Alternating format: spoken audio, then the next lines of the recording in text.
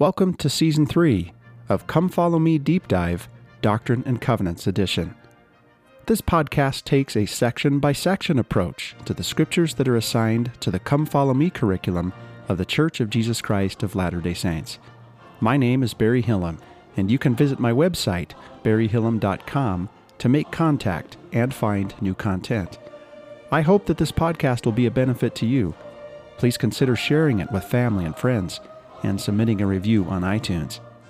In each episode, you will hear introductory remarks from many reliable sources, a short flyover summary of the Doctrine and Covenants section in question, followed by a complete verse-by-verse reading of the text that is supplemented with commentary from parallel passages of Scripture, trusted scholars, and from modern-day prophets. You might consider adjusting the playback speed in your favorite podcast player. With that, I'm glad you're with me. Let's get started. Doctrine and Covenants, Section 6. The Otten and Caldwell title for this section is What Greater Witness Can You Have Than From God? Oliver Cowdery. This revelation was given in April of 1829 in Harmony, Pennsylvania. It was given through Joseph Smith and directed to Oliver Cowdery. So the historical background for this section will give us a formal introduction to Oliver Cowdery. Unlike the previous section, Doctrine and Covenants Section 5, where Martin Harris, even though he was named 3 times in that section, was never addressed directly, the Lord does speak directly to Oliver here in Section 6. He'll even say, "Thou art Oliver," in verse 20. Then towards the end of this section, we'll discover that the Lord will speak to both Oliver and Joseph at the same time. In verse 33, for example, where he says, "Fear not to do good, my sons." So again, this revelation is given through Joseph Smith and directed to Oliver Cowdery, but the end of the section, again, shows us that both parties are being addressed by the Lord. Susan Easton Black has written that the wording in the section headings of the Doctrine and Covenants takes on added significance when a distinction is made between the phrases revelation given through Joseph Smith and revelation given to Joseph Smith the prophet, and so, meaning in conjunction with another person. So that's the first time that this is happening in the Doctrine and Covenants here in Section 6. The Doctrine and Covenants records 3 individuals who were privileged to receive revelations with Joseph Smith: Oliver Cowdery, Sidney Rigdon, and David Whitmer. Of these 3 men, Oliver was the first to receive revelations with Joseph. Over a 7-year period, spanning between 1829 and 1836, Oliver received at least 7 revelations in conjunction with the prophet. That would be Doctrine and Covenants Section 6, 7, 13, 18, 24, 26, and 110. And, of course, other revelations not contained in the Doctrine and Covenants. Of these, 2 revelations were received through the Urim and Thummim, and that's Doctrine and Covenants Section 6 and 7, 3 by the revelatory process of mind and heart, that applies to Sections 18, 24, and 26, and 2 as visions in which ancient prophets restored priesthood keys, and that is in Sections 13 and 110. Coming back to Oliver Cowdery and his role in the receipt of the Doctrine and Covenants revelations, Susan Black has written this: more than 22% of the revelations in the Doctrine and Covenants are linked in one way or another to Oliver Cowdery. Except for Joseph Smith, no other person is mentioned more often in the Doctrine and Covenants than Oliver. Either his name appears or he is specifically addressed in 30 sections. In at least 6 sections, his name is linked with Joseph Smith as having received a revelation with him. That's true in Sections 6, 7, 13, 18, 24, and 110. 3 entire sections were received by Joseph specifically for or in behalf of Oliver. That's true of Sections 8, 9, and 28. 2 sections recount Joseph and Oliver receiving priesthood keys from holy messengers. That's Sections 13 and 110. 19 sections mention Oliver's name in conjunction with a specific assignment. Finally, 1 section is attributed to Oliver as the author, and that is true in Doctrine and Covenants Section 134. Reviewing the place of Oliver Cowdery in the Doctrine and Covenants reveals the sacred role of a man called by God to do a marvelous work among the children of men. That role included being the principal scribe of the Book of Mormon translation, first preacher of the restored church, second elder, apostle, and associate president of the church. So as we can see, Oliver Cowdery is a major character in the play of the Restoration. We'll have a lot more to say about Oliver in just a moment.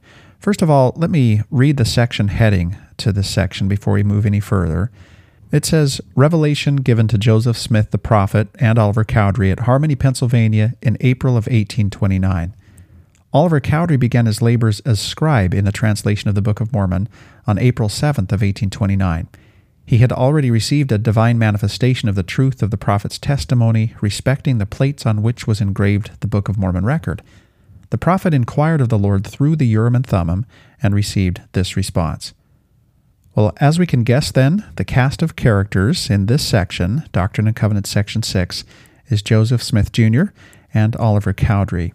So let's now read an essay from people associated with the Doctrine and Covenants, biographical facts and early images of individuals associated with the Revelations. And this can be found in the Doctrine and Covenants study guide on the church website. So this is a great introductory essay detailing the life of Oliver Cowdery and providing us with a formal introduction to him now as we move into the historical background of Section 6. Born in Vermont in 1806, Oliver Cowdery was the eighth and final child of William and Rebecca Fuller Cowdery.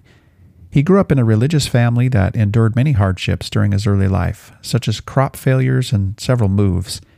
Before Cowdery's third birthday, his mother passed away of tuberculosis, the same illness that would eventually claim his life. Records indicate Cowdery lived with relatives for long periods as a young man, probably for economic reasons. As a youth, he attended school, studying the Bible and acquiring skills in writing and language that would serve him in later life.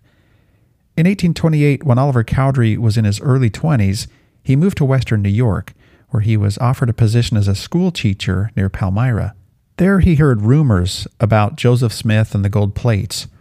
Joseph Smith's earliest written history records that the Lord appeared to Cowdery and shewed unto him the plates in a vision and also the truth of the work.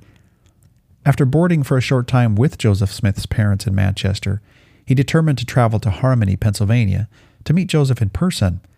Almost immediately after his arrival, Cowdery began working as Joseph's scribe on the translation of the Book of Mormon. Cowdery received priesthood authority from angelic ministers, was one of 3 witnesses of the Book of Mormon plates, helped supervise the publication of the Book of Mormon, and was a founding member of the church on April 6th of 1830.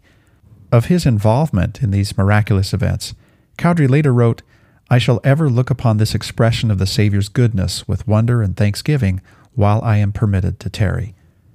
In 1830, Cowdery led a group of 4 missionaries to American Indian settlements on what was then the western border of the United States. They passed through Ohio, where their preaching led to a surge of conversions that helped establish Kirtland as a center of the church. 2 years later, Cowdery married Elizabeth Ann Whitmer. The couple had 6 children, but only a daughter, Maria Louise, lived past early childhood. Elizabeth and Maria Louise died 2 days apart in 1892 and were buried together. Oliver Cowdery had no other descendants. During the church's early years, Cowdery served prominently as the second elder, the assistant president of the church, and an assistant counselor to the first presidency. He also played a key role in preparing Joseph Smith's Revelations for publication in the Book of Commandments, and later the Doctrine and Covenants. With Joseph Smith and Sidney Rigdon, Cowdery opened the doors to the House of the Lord in Kirtland in 1836 and welcomed Latter-day Saints to the dedicatory session. He presided over the proceedings as one of the presidents of the high priesthood and witnessed the appearance of Jesus Christ and angelic ministers in the temple a week after the dedication.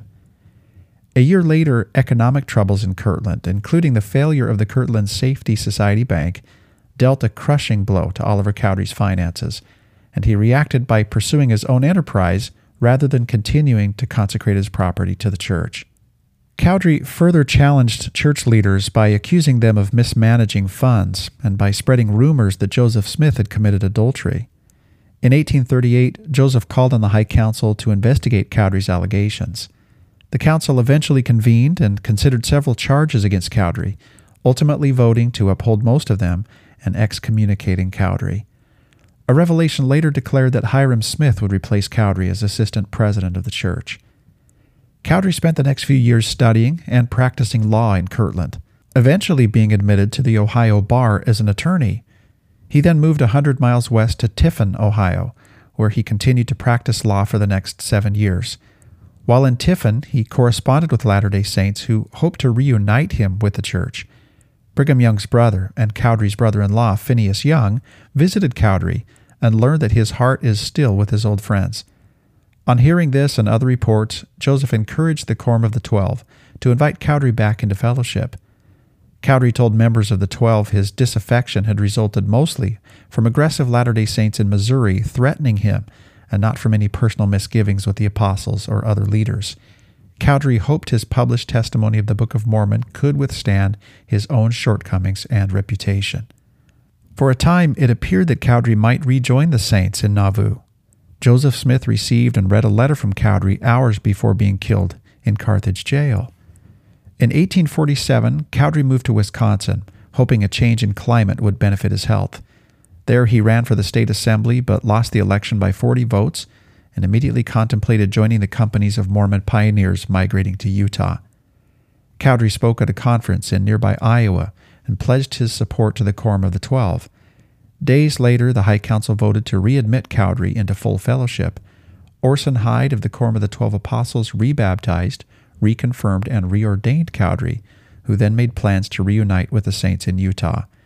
His health continued to decline, however, and he passed away in 1850 before he could travel west. Well, with that formal introduction to Oliver Cowdery in place, let's now go to Stephen C. Harper's origin of Section 6. Let's also remember before reading this origin story that the translation of the Book of Mormon is still on hiatus. We're coming into the spring of 1829, and we're hoping that that venture can pick back up. We're encouraged that that will be the case because of the language in Section 3 of the Doctrine and Covenants, and at the end of Section 5, Joseph was told that he would have a means to translate after he had paused for a little while.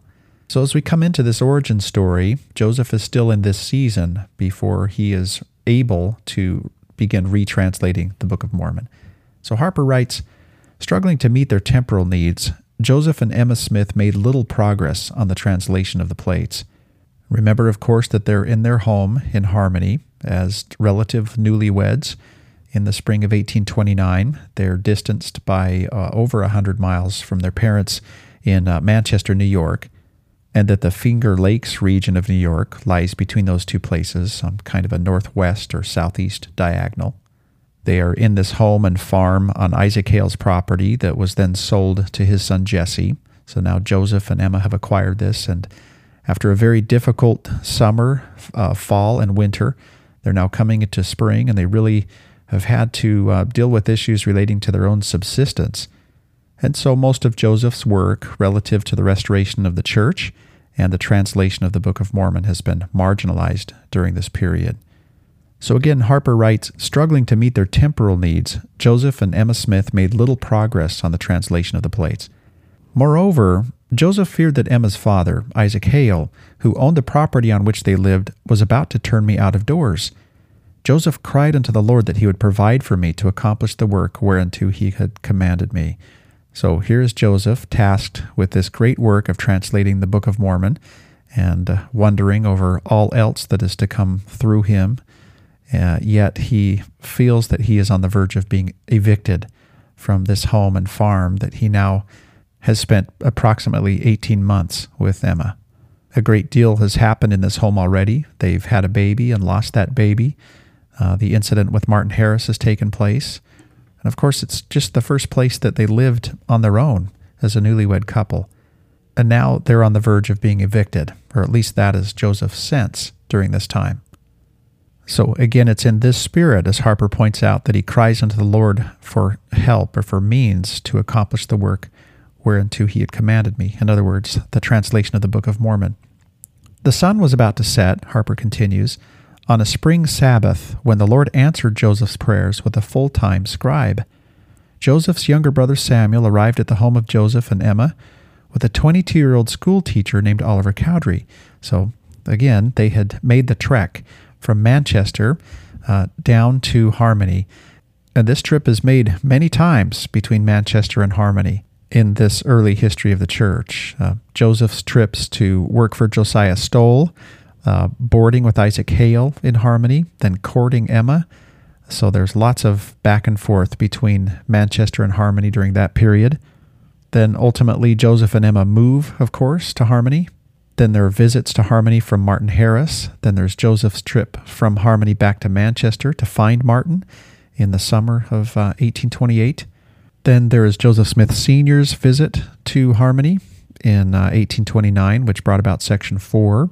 Then Martin's eventual visit to Harmony in the spring of 1829 that brought Section 5.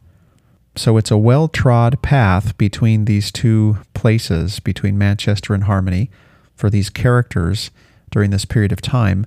But I think we would do well to remember that it's a long trip. It's an arduous journey between Manchester, Palmyra region, and Harmony, Pennsylvania. So here we can see that Oliver is motivated enough to make this trip with Joseph's younger brother Samuel. Harper continues, Oliver had learned the facts relative to the plates from Joseph's parents and had prayerfully sought to know more.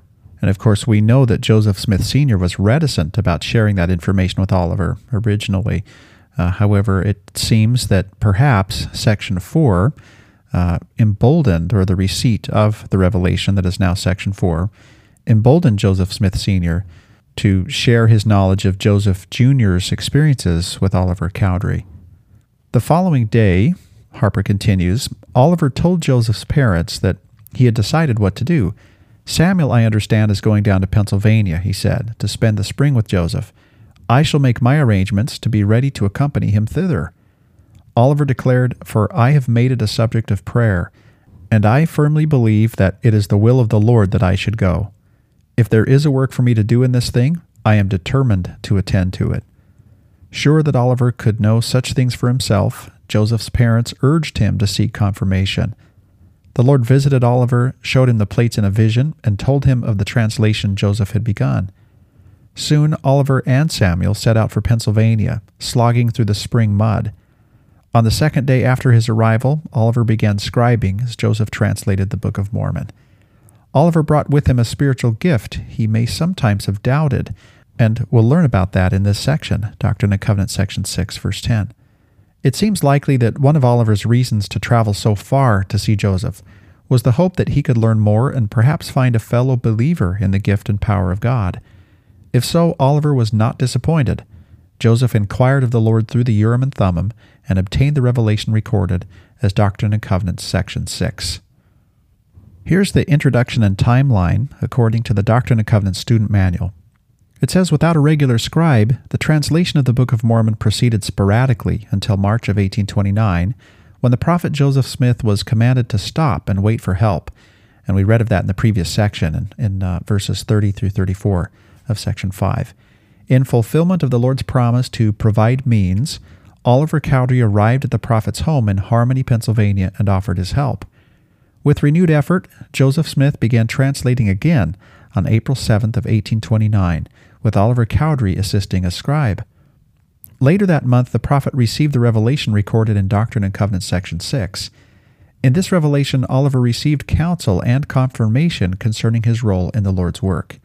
Here now are some timeline entries that are provided by the student manual. Late in 1828, Oliver Cowdery learned about Joseph Smith while living in Manchester, New York. So that, of course, is because he boarded with the Smiths, while Joseph and Emma are now living in Harmony after they've endured the loss of their child and the loss of the 116 pages, and they're moving into winter. Sometime during that time, in the meantime, in Manchester, Oliver Cowdery was boarding with the Smiths and beginning to learn about Joseph. Then fast forward to April of 1829, and that's when Oliver traveled to Harmony, Pennsylvania to meet Joseph Smith. And in April of 1829 as well, the translation of the Book of Mormon proceeded in earnest, with Oliver Cowdery acting as scribe. Here's some additional historical background to Section 6 that's provided by the student manual. In early 1829, the prophet Joseph Smith and his wife Emma were living in a small house near Emma's parents' home in Harmony, Pennsylvania. Joseph continued to translate the Book of Mormon plates during this time with assistance from Emma, but the work progressed slowly. In March, Joseph petitioned the Lord for help, and in response the Lord promised, I will provide means whereby thou mayest accomplish the thing which I have commanded thee. That again is at the end of section 5 that we recently read. That's verse 34. Soon afterward, Oliver Cowdery arrived and became Joseph's full-time scribe. So Oliver became those means. Oliver Cowdery was a school teacher who was boarding in the home of the prophet Joseph Smith's parents, Joseph Smith Sr. and Lucy Mack Smith, during the winter of 1828 and 1829. While in Palmyra, New York area, Oliver heard talk about the golden plates. He asked the Smith family about what he had heard, and after earning Joseph Smith Sr.'s trust, he learned more about Joseph Smith Jr.'s efforts to translate the plates. The prophet Joseph Smith later recorded that the Lord appeared unto a young man by the name of Oliver Cowdery, and showed unto him the plates in a vision. Therefore he was desirous to come and write for me. And that can be read of in the Joseph Smith papers. Oliver Cowdery firmly believed that it was the Lord's will that he go to Joseph Smith and help him. So he traveled with Joseph Smith's brother, Samuel, to Harmony, Pennsylvania, arriving on April 5th of 1829. Joseph and Oliver began translating on April 7th of 1829. Not long after they began working together, the prophet received instructions from the Lord, providing direction to Oliver and clarifying his role in assisting Joseph. Now here is the background to Doctrine and Covenants section 6, according to Stephen E. Robinson and H. Dean Garrett in their commentary on the Doctrine and Covenants. They write, it was common practice in early 19th century New York for school teachers to board in the homes of their students. Thus it happened that 22-year-old Oliver Cowdery, a school teacher in Manchester, New York, came during the winter of 1828 and 1829 to board at the home of Joseph Smith Sr., for Oliver taught the prophet's younger brothers and sisters in school. In the Smith home, Oliver soon learned of Joseph Smith Jr. and of the gold plates, and received an initial witness that the story was true. As he put it, the subject seems working in my very bones, and I cannot for a moment get it out of my mind. According to an 1832 history of Joseph Smith, Oliver eventually saw the Lord and the plates in vision, even before seeking out the prophet. After much humility and affliction of soul, Joseph Smith obtained them again when the Lord appeared unto a young man by the name of Oliver Cowdery, and shewed unto him the plates in a vision, and also the truth of the work. To pursue the matter further, Oliver decided to travel the 125 miles to Harmony with Samuel Smith to determine for himself what his part in this great work might be. Meanwhile, in the 2 or 3 weeks since Martin Harris had left Harmony and returned to Palmyra, Joseph had made some effort to continue translating the Book of Mormon with the help of his wife Emma.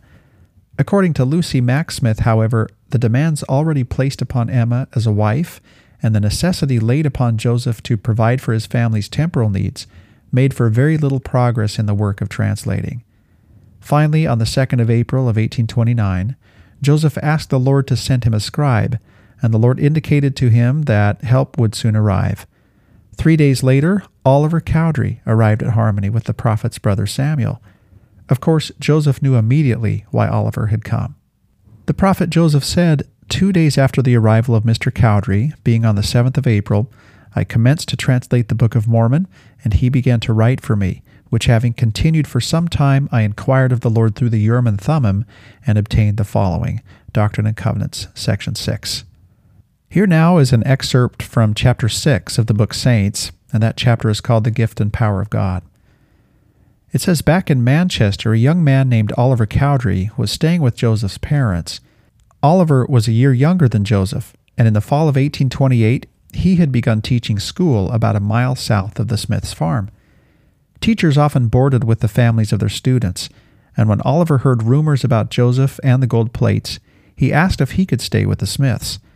At first, he gleaned few details from the family. The stolen manuscript and local gossip had made them wary to the point of silence.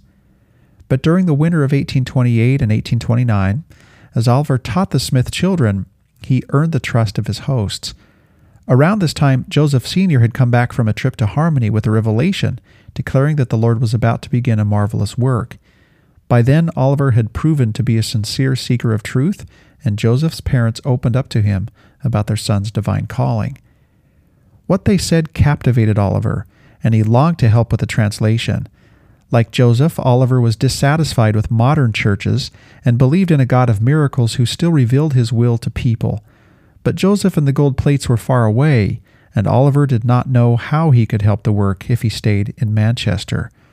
One spring day, as rain was falling hard against the Smith's roof, Oliver told the family he wanted to go to Harmony to help Joseph when the school term was over. Lucy and Joseph Sr. urged him to ask the Lord if his desires were right. Retiring to his bed, Oliver prayed privately to know if what he had heard about the gold plates was true. The Lord showed him a vision of the gold plates and Joseph's efforts to translate them. A peaceful feeling rested over him, and he knew then that he should volunteer to be Joseph's scribe. Oliver told no one about his prayer, but as soon as the school term ended, he and Joseph's brother Samuel set out on foot for Harmony, more than 100 miles away. The road was cold and muddy from spring rain, and Oliver had a frostbitten toe by the time he and Samuel arrived at Joseph and Emma's door. Yet he was eager to meet the couple and see for himself how the Lord worked through the young prophet. Once Oliver arrived in Harmony, it was as if he had always been there. Joseph talked with him late into the night, listened to his story, and answered his questions. It was obvious Oliver had a good education, and Joseph readily accepted his offer to act as scribe. After Oliver's arrival, Joseph's first task was to secure a place to work. He asked Oliver to draft a contract in which Joseph promised to pay his father-in-law for the small frame home where he and Emma lived, as well as the barn, farmland, and nearby spring.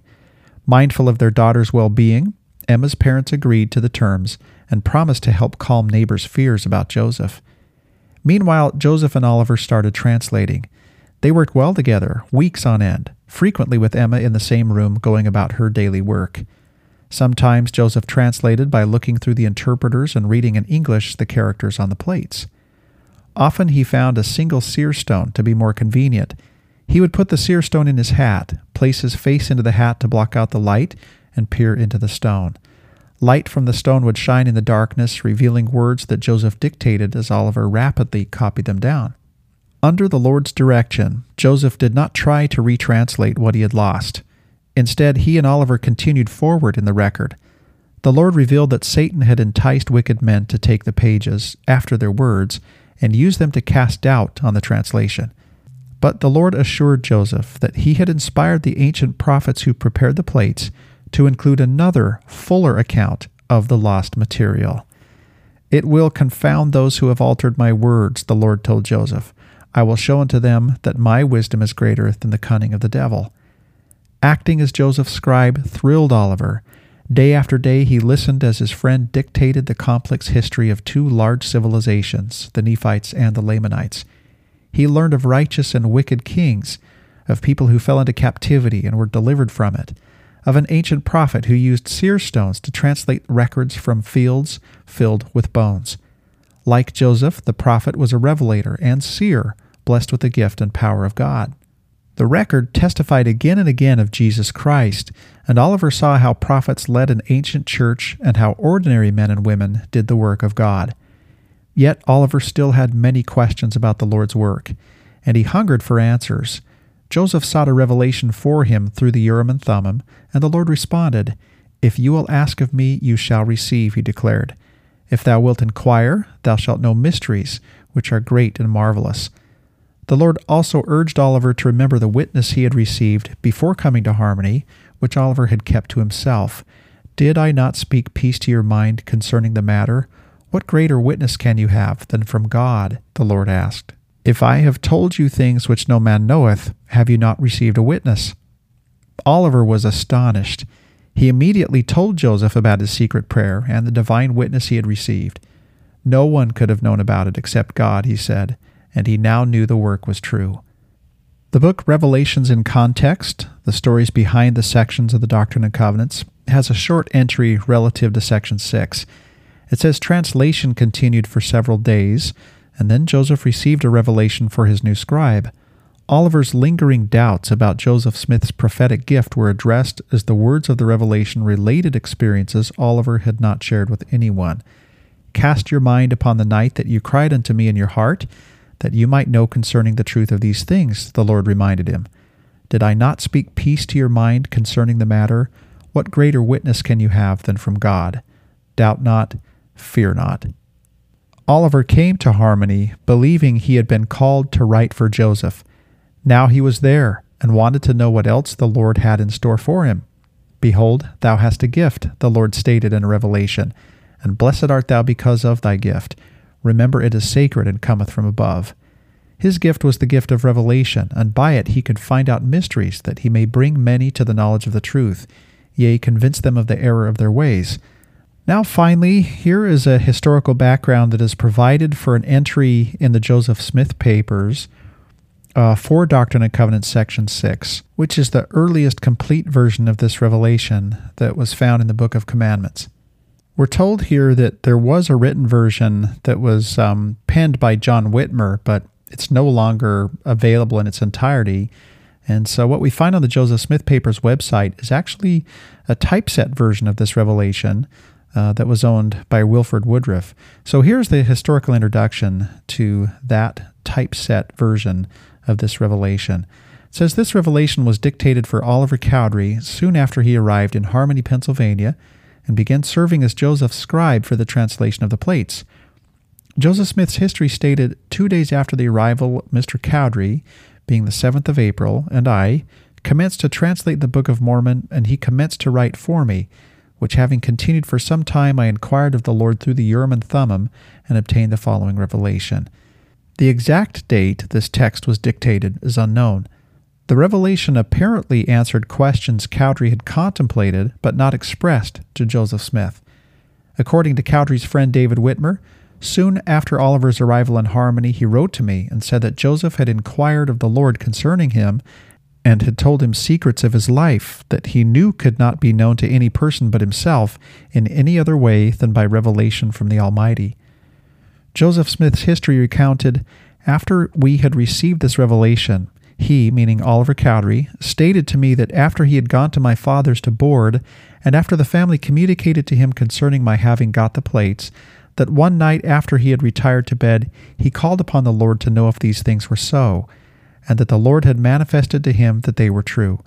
Joseph Smith also explained that Cowdery had seen the Lord and the plates in a vision, and was desirous to come and write for Joseph Smith in Harmony.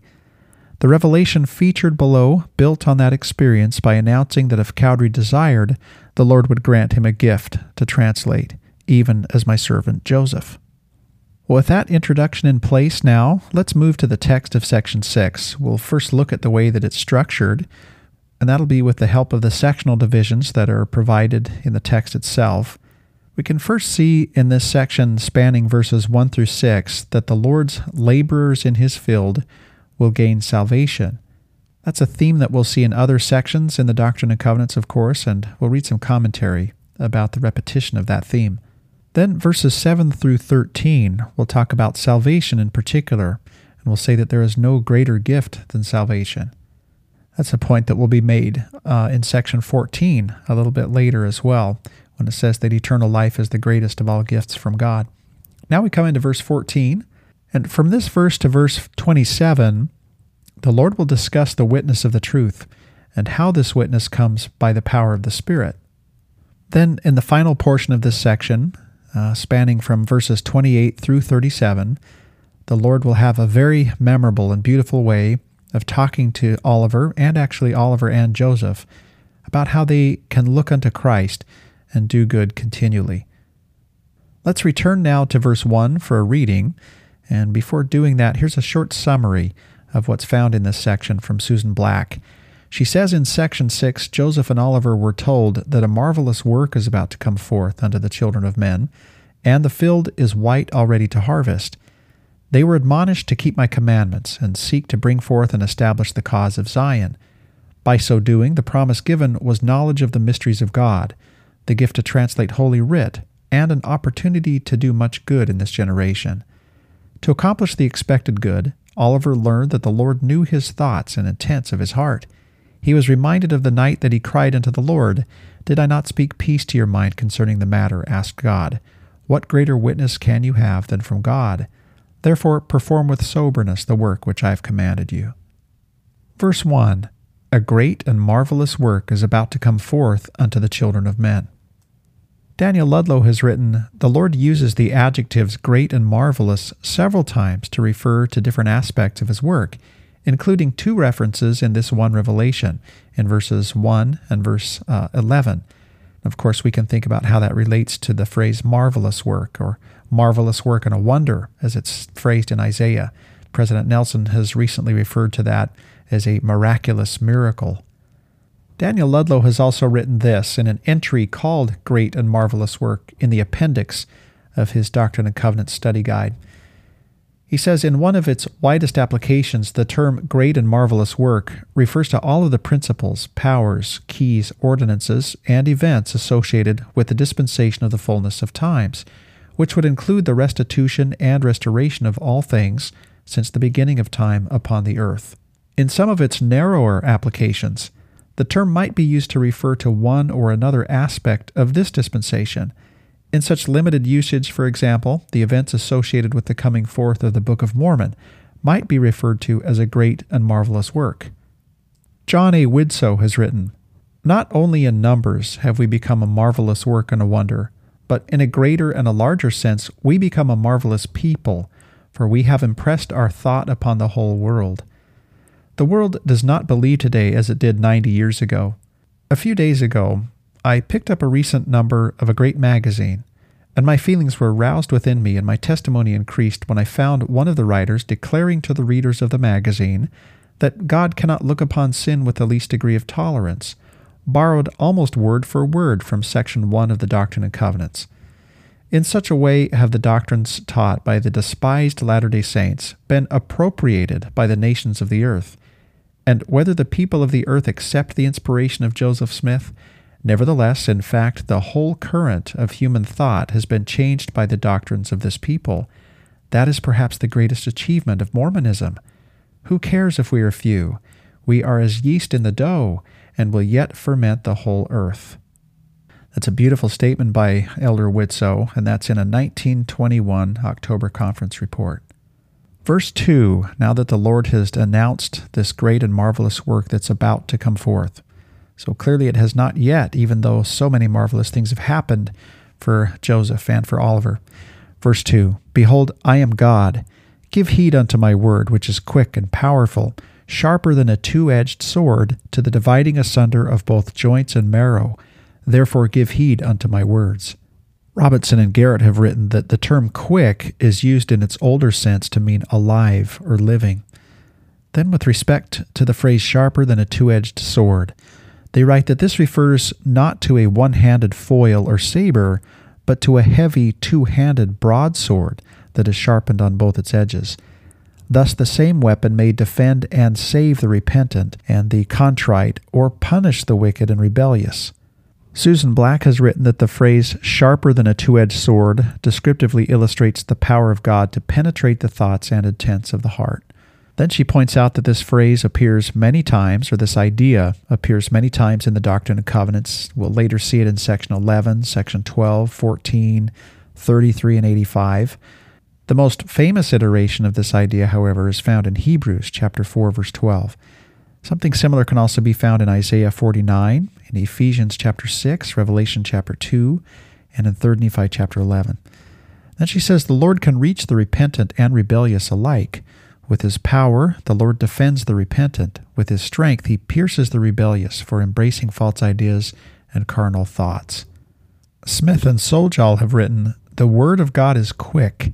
It is living and not dead. It is powerful. It is a force like compressed steam or electricity. As a sharp two-edged sword, it pierces and cuts and penetrates to the inmost parts of man, being a discerner of the thoughts and intents of the heart. Well, thankfully, we'll have even more opportunity to talk about the Word and its effect upon the hearts of the hearers. And of course, there's the parable of the sower. When we think about how it is that this two-edged sword does divide, we might think about the way in which the Word affects us when we hear it. If it spurs us towards repentance, then it is probably dividing us into the right camp or sending us in the right direction. If it instead spurs us to cover our sins and gratify our pride, or to rewrite the rules of reality to something that conforms to our behavior, then of course it has sent us in the wrong direction, or more specifically, our hardened ground or our hardened hearts have sent us in the wrong direction. So the key, it seems, is to be ever receptive to the Word. And of course, as Alma has said, the ultimate key is that one day the Word will be found in us. He expresses that idea in Alma chapter 12, and then later, of course, in Alma chapter 32, with reference to the seed that grows in our hearts and springs up like the tree of life. Verse 3, Behold, the field is white, all ready to harvest. Therefore, whoso desireth to reap, let him thrust in his sickle with his might, and reap while the day lasts, that he may treasure up for his soul everlasting salvation in the kingdom of God. Yea, whosoever will thrust in his sickle and reap, the same is called of God. Well, Daniel Ludlow has talked about this as being harvest imagery or harvest symbols when we see this language in the Doctrine and Covenants, and he has an entry on this subject that I'd like to read. He says, frequently the Savior in his teachings would use examples and symbols with which the people could easily and readily identify. Inasmuch as all of us on the earth must rely for sustenance upon the agricultural products that come directly or indirectly from the soil, most of us are acquainted with terms having to do with harvesting. It should not be surprising, therefore, that the master teacher frequently used symbols pertaining to the harvest. The major symbols of the harvest, possible definitions, and selected references where they may be found in the Doctrine and Covenants are as follows.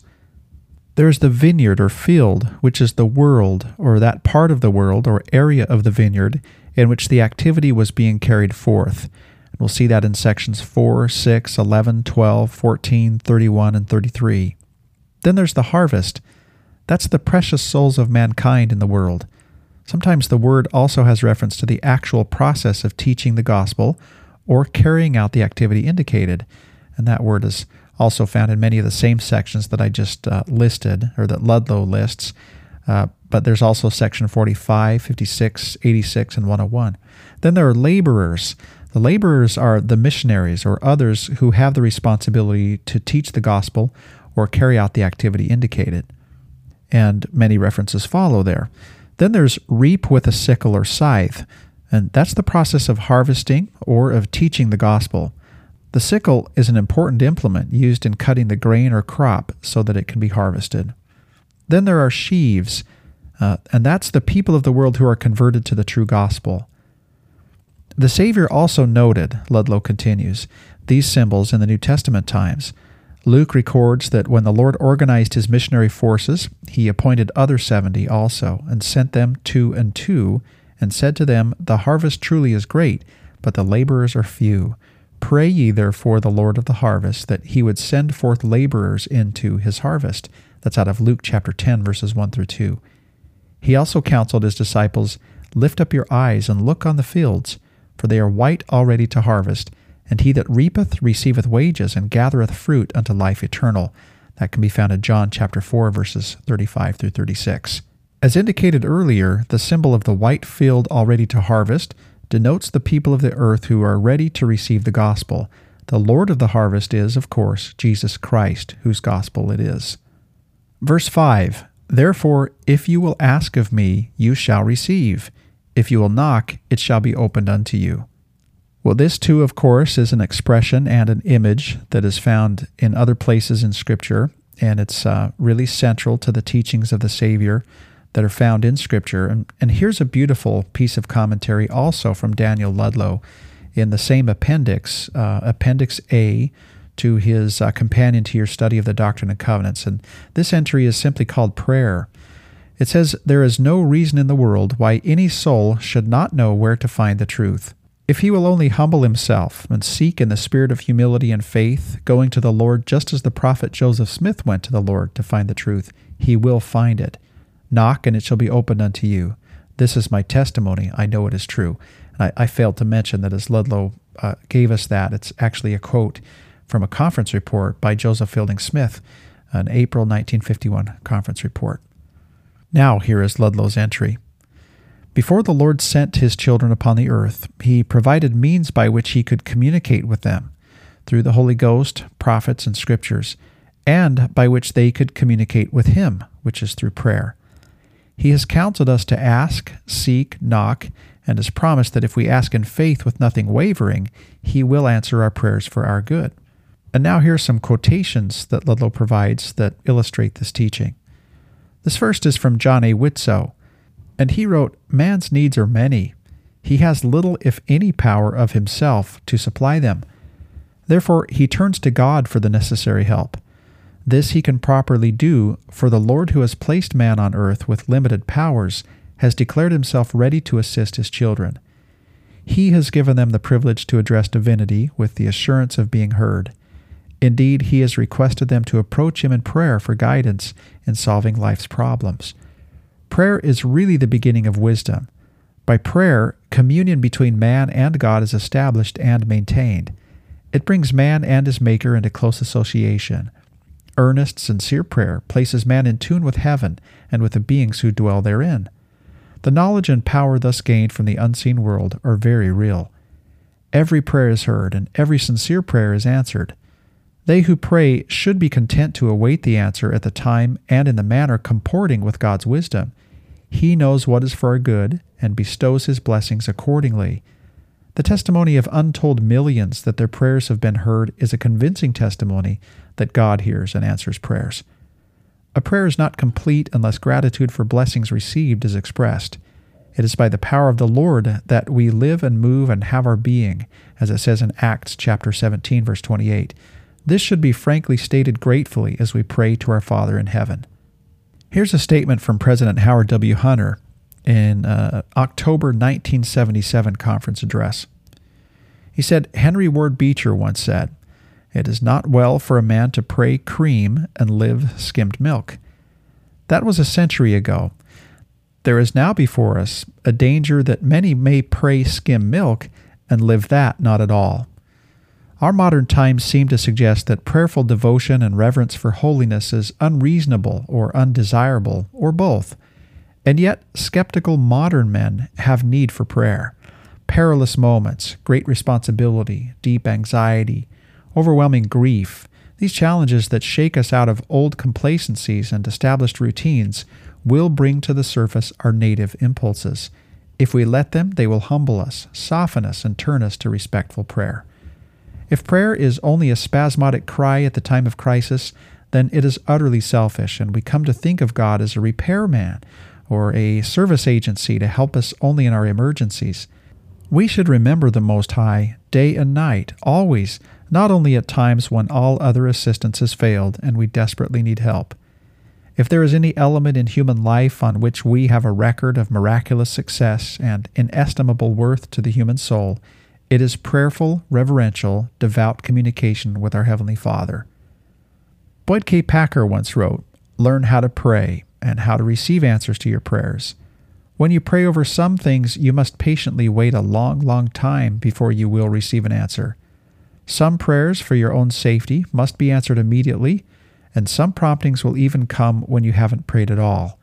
Once you really determine to follow that guide, your testimony will grow, and you will find provisions set out along the way in unexpected places as evidence that someone knew that you would be traveling that way."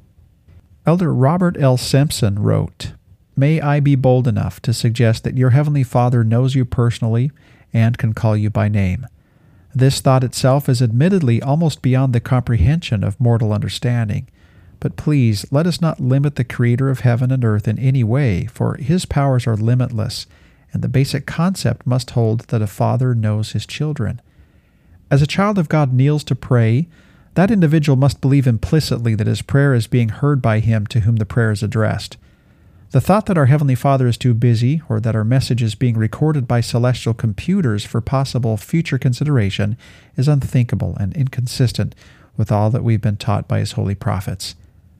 Now here's a statement that Ludlow provides from Joseph F. Smith in an October 1899 conference report. He said, "Prayer does not consist of words altogether.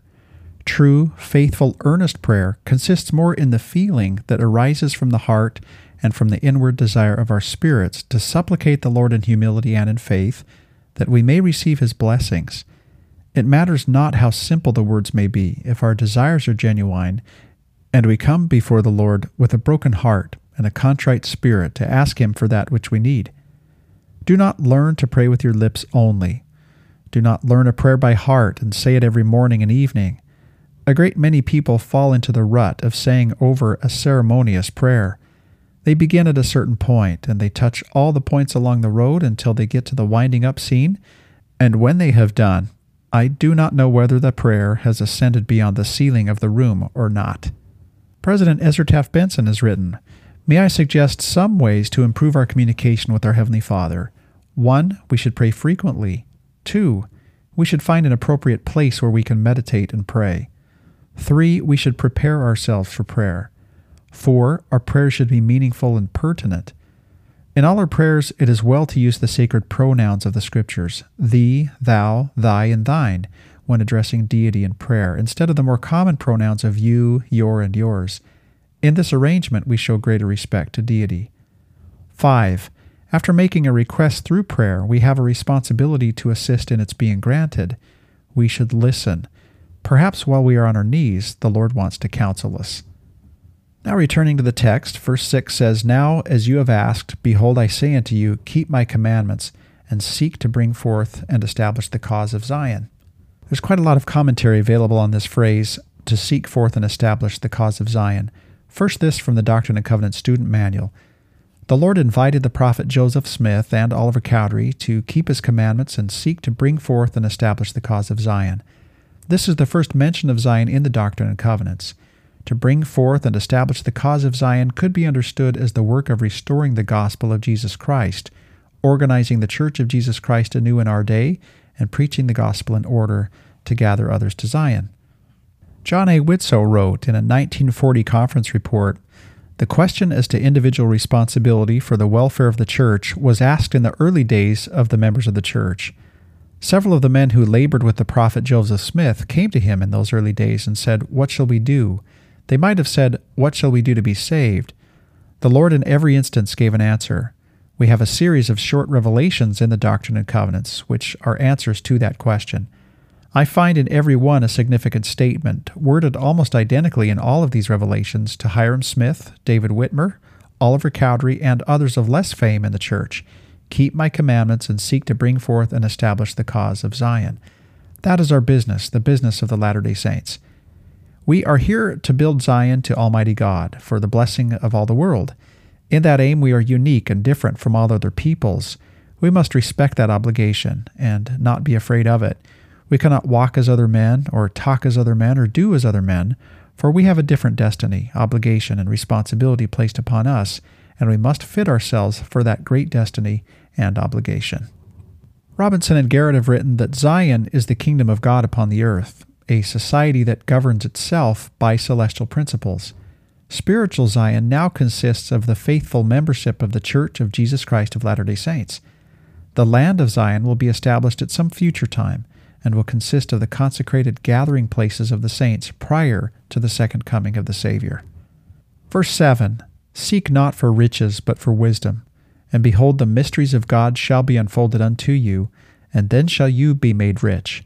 Behold, he that hath eternal life is rich." First, here's some commentary from the Student Manual with regard to the phrase, "the mysteries of God." The Lord promised Oliver Cowdery that if he would seek for wisdom, the mysteries of God would be unfolded unto him. In the Scriptures, the phrase mysteries of God refers to the spiritual truths only known by revelation. God reveals his mysteries to those who are obedient to the gospel, and an entry can be found in Guide to the Scriptures on Mysteries of God that talk about this further. While these truths are largely unknown and not understood and appreciated by the world, followers of Jesus Christ can gain knowledge and understanding of gospel truths through a study of the Scriptures and the words of living prophets, and from personal revelation received through the Holy Ghost. The Doctrine and Covenants encourages readers to seek for greater spiritual understanding of the mysteries of God by keeping the commandments and asking God in faith. I think mysteries is a fascinating word. It has a scriptural meaning that is slightly different, I think, than the way that we usually take it today as we use it in a more colloquial sense. Really, it really does have to do with revelation and perhaps less to do, at least in most instances, about things that are generally not well understood or inaccessible. However, when we really consider how rare it is, living on the earth today, to have a knowledge of the basic truths of the restoration, things that were really lost to Christianity for so many centuries, concepts such as the nature of God, our premortal existence, and of course the doctrine of Christ. To the world, These simple and beautiful concepts are indeed mysteries. The only way to obtain them, rather than through contention, through the argumentation of man, as the Savior points out in 3 Nephi chapter 11, is through revelation. And that's what makes these great mysteries so special. Susan Black has written, "Too often mysteries are misconstrued as unnecessary or superfluous knowledge, what some label as gospel trivia," or Bruce R. McConkie has used the phrase, "how many angels can dance on the head of a pin," for example. Such is not the case, Black continues, with godly mysteries as spoken of in the Revelations. To solve a mystery is to unlock godly truths. Oliver Cowdery unlocked godly truths through revelation and priesthood administration. Robinson and Garrett have written, "A mystery is a truth that cannot be known except through divine revelation, a sacred secret. In our day, such great truths as those pertaining to the restoration of the priesthood, the work for the dead, and the reestablishment of the church are mysteries because they could not have been discovered except by revelation." Well, now let's notice for just a minute the way in which this verse contrasts the value of mysteries, now that we've established their great value, with the value of worldly riches. Daniel Ludlow has written that the Lord created the heavens and the earth and all things that are in the heavens and the earth. All material things essentially belong to God, as He is the creator of the basic elements from which all things are made. The earth is the Lord's and the fullness thereof, as Psalm 24 verse 1 says. God could create additional things for the blessing of His church and His saints if this were necessary. He has given man the opportunity of creating things out of the elements He has provided. Man should not place his major attention or interest upon such material things. However, for the major purpose of man's existence is to develop spiritually so he can regain the presence of our Heavenly Father. Thus, if man is blessed with an abundance of material riches, he should use these for the blessing of others. Wilford Woodruff has written, "Remember, the greatest gift that God can bestow upon us is eternal life, and it is worth more than all the houses and lands or the gold and the silver upon the earth. For by and by we will go to the grave, and that puts an end to worldly possessions as far as our using them is concerned. The grave finds a home for all flesh, and no man can take his houses and lands, his gold and silver, or anything else of a worldly character with him. We brought none of these things with us when we came from our previous state. All the knowledge that we can accumulate from experience and observation, and from the revelations of God to man, goes to show that the riches of this world are fleeting and transitory, while he that has eternal life abiding in him is rich indeed." Anthon H. Lund has written, "We do not look upon wealth in itself as a curse. We believe that those who can handle means rightly can do much to bless their fellows. But he who is ruled by the love of money is tempted to commit sin. The love of money is the root of all evil, as 1 Timothy chapter 6, verse 10 says. There is hardly a commandment, but it is violated through this seeking for riches." Brigham Young has written, "It is thought by many that the possession of gold and silver will produce for them happiness, and hence thousands hunt the mountains for the precious metals. In this they are mistaken. The possession of wealth alone does not produce happiness." Verse 8, "Verily, verily, I say unto you, even as you desire of me, so it shall be unto you. And if you desire, you shall be the means of doing much good in this generation. Say nothing but repentance unto this generation. Keep my commandments, and assist to bring forth my work according to my commandments, and you shall be blessed." Joseph Fielding Smith has written the following about this phrase, "say nothing but repentance," in his book Church History and Modern Revelation. In the revelation to Oliver Cowdery, and to several others who came to ask what the Lord would have them do, the Lord said, "Say nothing but repentance unto this generation. Keep my commandments and assist to bring forth my work." We must not infer from this expression that those who went forth to preach were limited in their teachings so that all they could say was repent from your sins. But in teaching the principles of the gospel, they should do so with the desire to teach repentance to the people and bring them in humility to a realization of the need for a remission of their sins. Even today, in all of our preaching, it should be with the desire to bring people to repentance and faith in God. That was the burden of John's message as he went forth to prepare the way of the Lord. "Repent ye, for the kingdom of heaven is at hand." He declared to the people, but he also taught them the necessity of baptism and officiated in that ordinance for all who repented of their sins. So, as President Smith writes, When the Lord calls upon his servants to cry nothing but repentance, he does not mean that they may not cry baptism and call upon the people to obey the commandments of the Lord, but he wishes that all that they say and do be in the spirit of bringing the people to repentance. So I think as we consider the meaning of repentance, there's something really valuable in all of this, because we tend to condense it right down to that behavioral shift that happens in our lives when we repent. But the power of repentance really runs so much deeper than that, I think, and the concept is much broader. It can imply and include, really, the entire doctrine of Christ. It's the operative part of the doctrine of Christ in a way. And so I think it's appropriate for the Lord to say, cry nothing but repentance, because it does imply, I think, the entire doctrine of Christ. This is something I think I've spoken of previously and won't elucidate upon too much here, but I think that repentance really involves two changes. It's the actuating change that we make that's like unto the woman reaching out and touching the hem of the Savior's garment. But then there's the great and miraculous change that happens to us as a result of us having made that actuating gesture. And that is the power of Jesus Christ that flows into us, transforms us, and heals us. I think that is the major change of repentance, and the actuating gesture is like unto the widow's mite. Yet our small gesture is an act of our own agency, and so it is what opens the floodgates. And so both of these changes are what take place in the process of repentance. Repentance is not the pejorative that it is often considered to be, and Elder Renlund recently said that it's not simply miserable behavior modification. So I think it helps to really think about repentance and what it is and what it isn't. And in this sense that it implies so much. It implies the entrance through Nephi's gate onto the path. And then repentance is the thing that keeps us on the path as we progress to the ultimate destination and the doctrine of Christ, which is the tree of life or exaltation. Well, now that we've come to the end of verse 9, we can consider how this entire passage from verses 1 through 9 are similar to other places in the Doctrine and Covenants. And this is something that Robertson and Garrett have spoken about. They've said that with very slight variations, the text of Doctrine and Covenants section 6, verses 1 through 9, is the same as section 11, verses 1 through 9, a revelation given later to Hyrum Smith, Joseph's brother.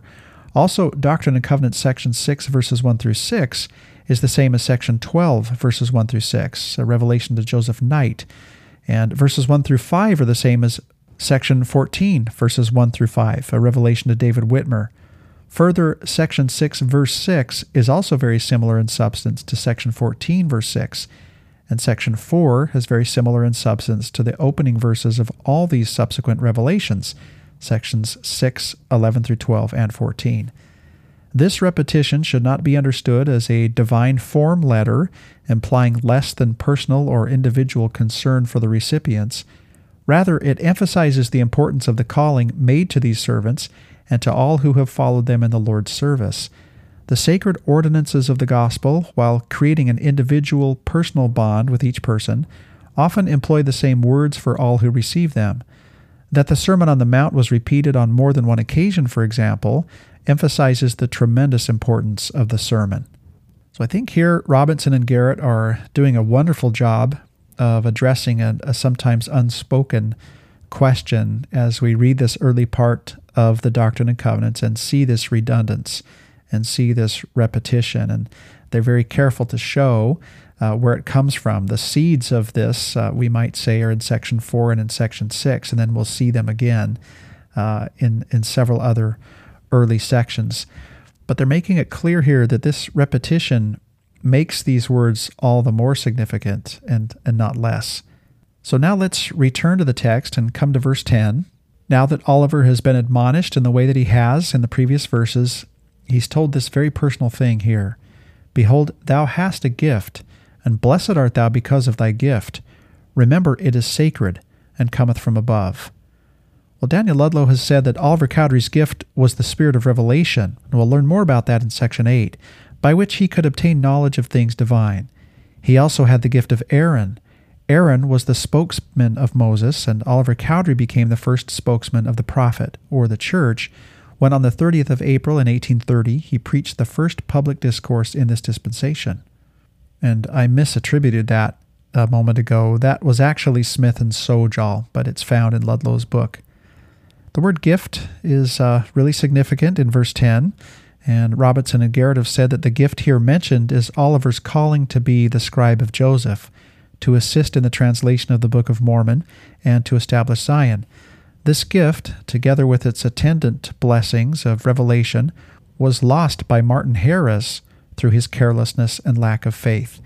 And that's true. Here we are in 1829. All of this started first with Martin Harris in 1828, but that privilege of Martin's was lost, and now Oliver has come into Joseph's life to be the means for the translation of the Book of Mormon, as it was expressed at the end of section 5.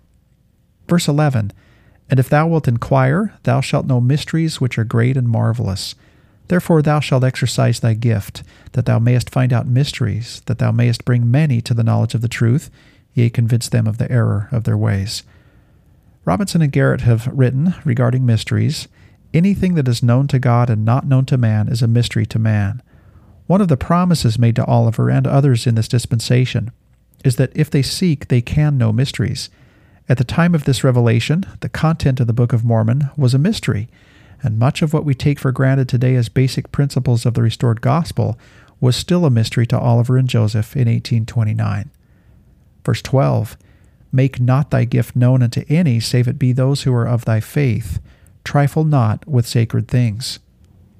Oliver's gift, his calling, and its attendant blessings, as Robinson and Garrett have written, was sacred and not to be cast indiscriminately before the world.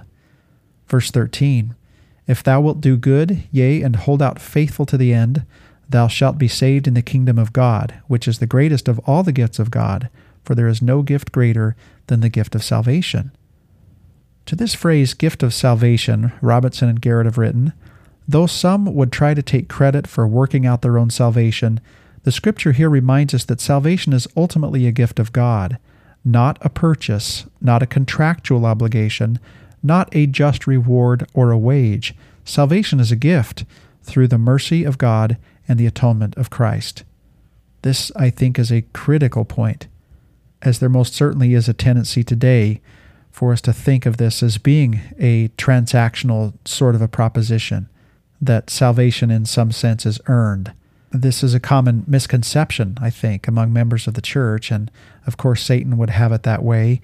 It would certainly explain this misconception that's so widespread, would certainly explain the popularity of Brad Wilcox's talk regarding grace. There's a wonderful new book by Fiona and Terrell Givens that I've kind of referenced in the previous podcast recording, and in fact, between these two recordings, I've read that book. It's called All Things New. It addresses this subject in depth. It's a beautiful book, and I'd highly recommend it. Well, now we come into verse 14, and we discuss a witness of the truth, which comes by the power of the Spirit through these many verses. And we now know the backstory of Oliver Cowdery and the way in which he did receive a witness in Manchester before he ever traveled to Harmony, and how the Lord acknowledges this here. So we'll come into this story now. Verse 14, "Verily, verily, I say unto thee, blessed art thou for what thou hast done. For thou hast inquired of me, and behold, as often as thou hast inquired, thou hast received instruction of my Spirit. If it had not been so, thou wouldst not have come to the place where thou art at this time." So here is the Lord very openly acknowledging and very clearly explaining that Oliver is now in Harmony because of the process that already has taken place. Yes, it was Oliver's own intrinsic desire to come to Harmony, and sometimes it can be hard to differentiate between that, I think, and direction from the Lord. But the Lord is making it very clear here that he is in Harmony because he has inquired and has received instruction of my Spirit, as that verse says.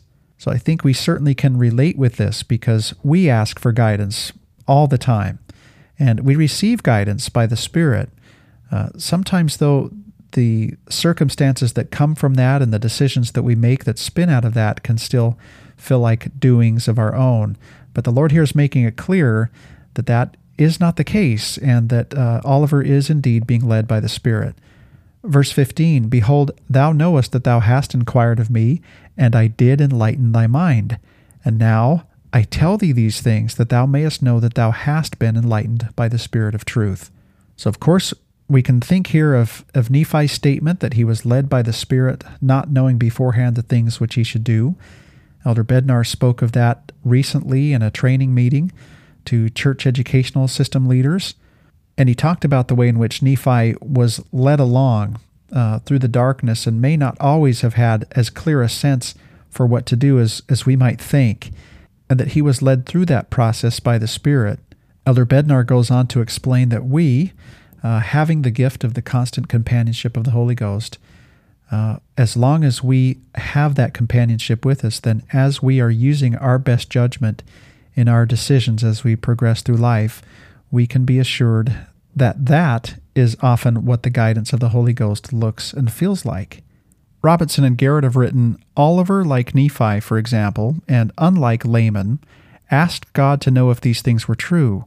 In response to his requests, both prior to and upon this occasion, the Spirit answered him with varying degrees of confirmation, including the direct witness mentioned here.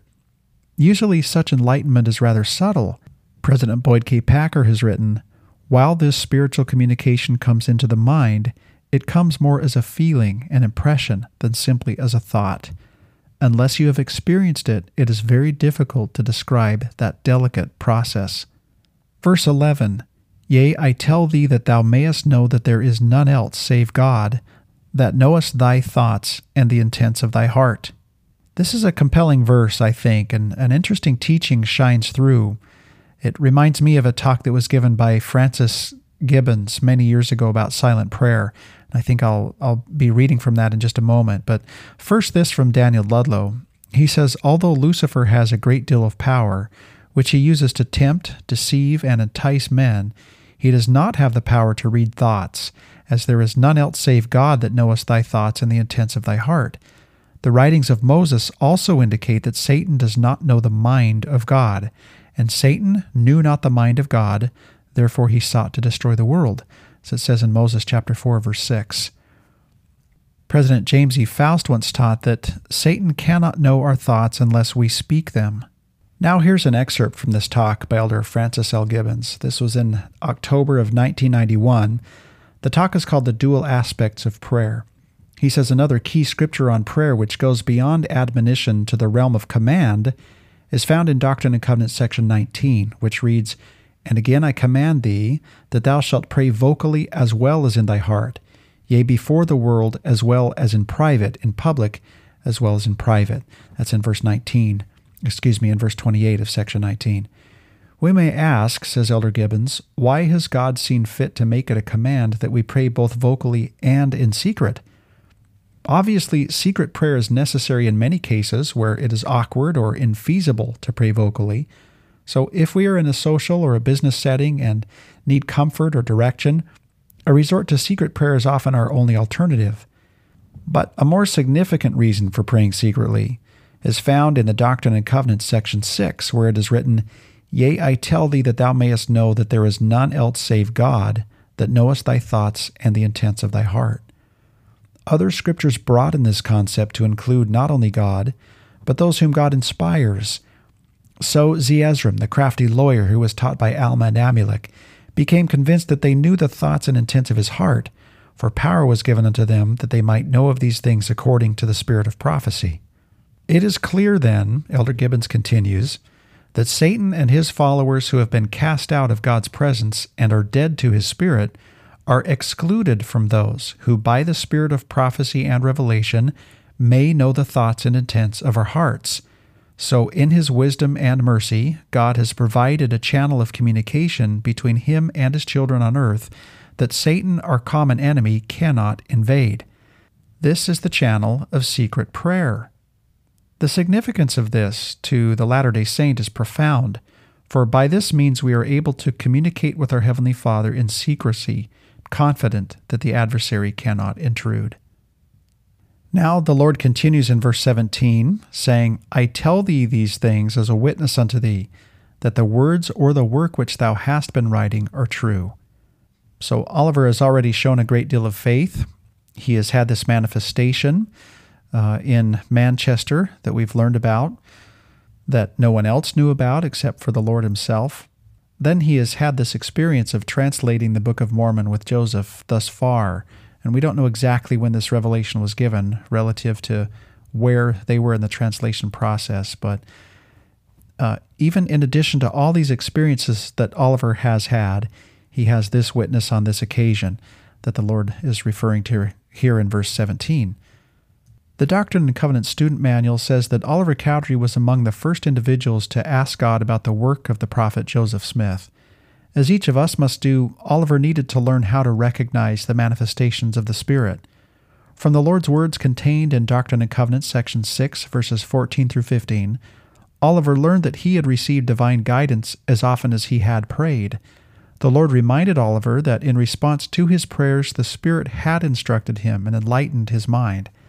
The Lord also pointed out that the witness of the truthfulness of the restored gospel that Oliver had received in this way had led him from Palmyra to Harmony and to the work he was now engaged in.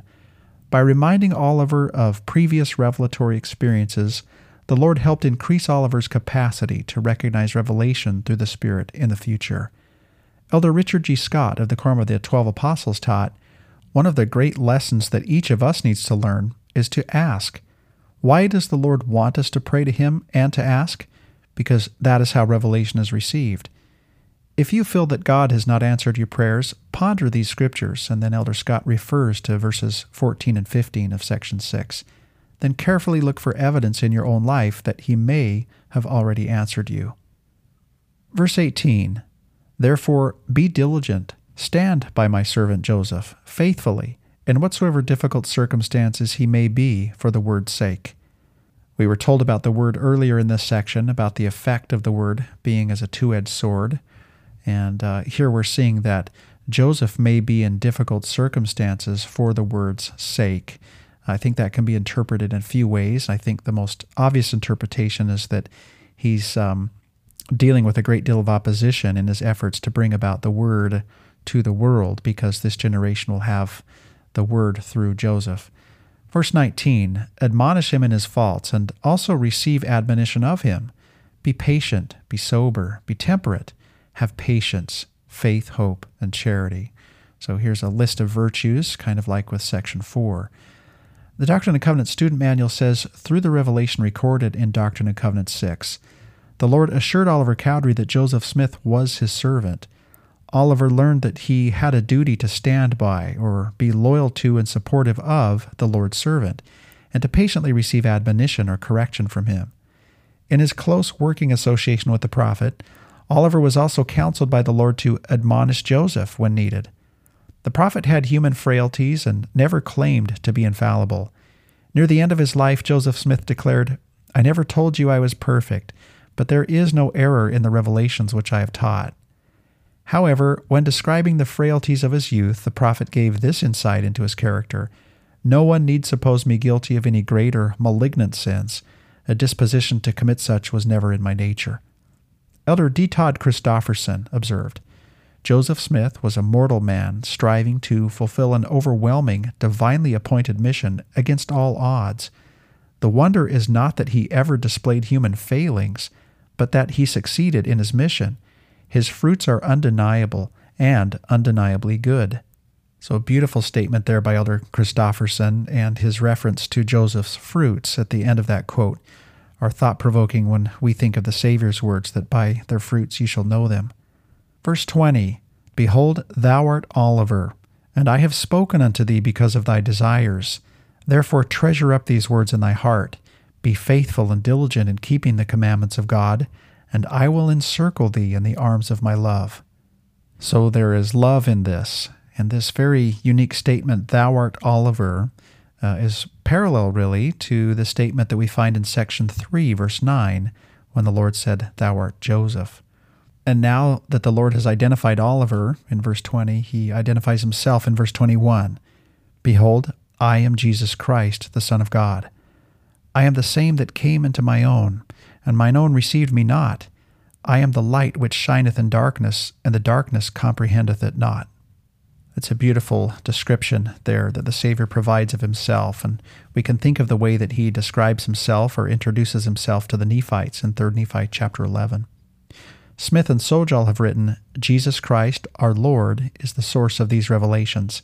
He is the Word as well as the Redeemer of the world. He is the light which shineth in darkness, not which shone formerly, but which now shineth. The darkness is that condition of the world which is unaffected by the light of divine revelation, because of the ignorance, superstition, and enmity of men.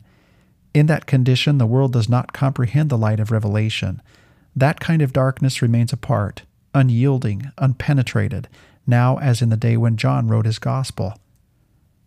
Verse 22, Verily, verily, I say unto you, if you desire a further witness, cast your mind upon the night that you cried unto me in your heart, that you might know concerning the truth of these things.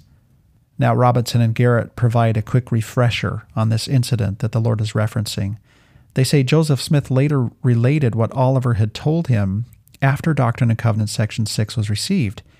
He said, and this can be found in Jensen's book called 3 Witnesses, after we had received this revelation, Oliver Cowdery stated to me that after he had gone to my father's to board, and after the family had communicated to him concerning my having obtained the plates, that one night after he retired to bed he called upon the Lord to know if these things were so, and the Lord manifested to him that they were true, but he had kept the circumstance entirely secret, and had mentioned it to no one, so that after this revelation was given, he knew that the work was true, because no living being knew of the thing alluded to in the revelation, but to God and himself.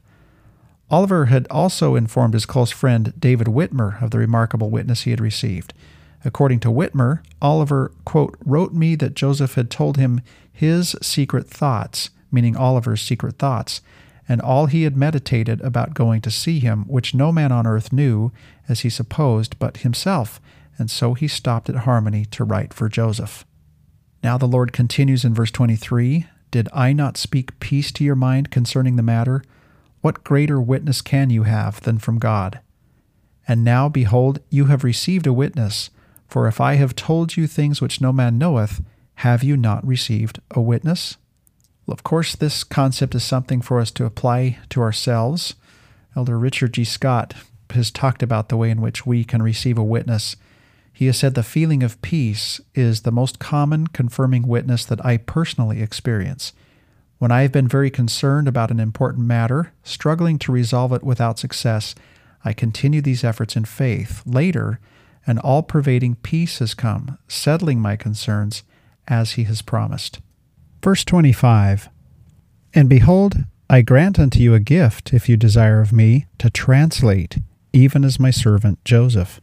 Daniel Ludlow has written, This revelation was received during the same month that Oliver Cowdery first started to serve as scribe for Joseph Smith in the translation of the Book of Mormon.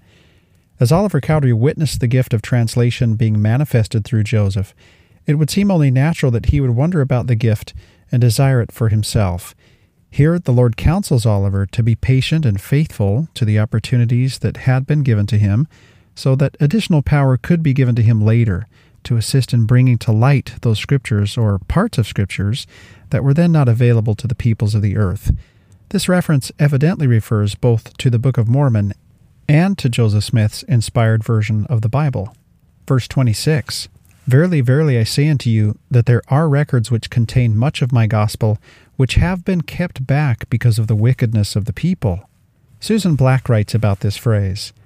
The phrase, contain much of my gospel, which have been kept back, is a reference to missing accounts in the Bible.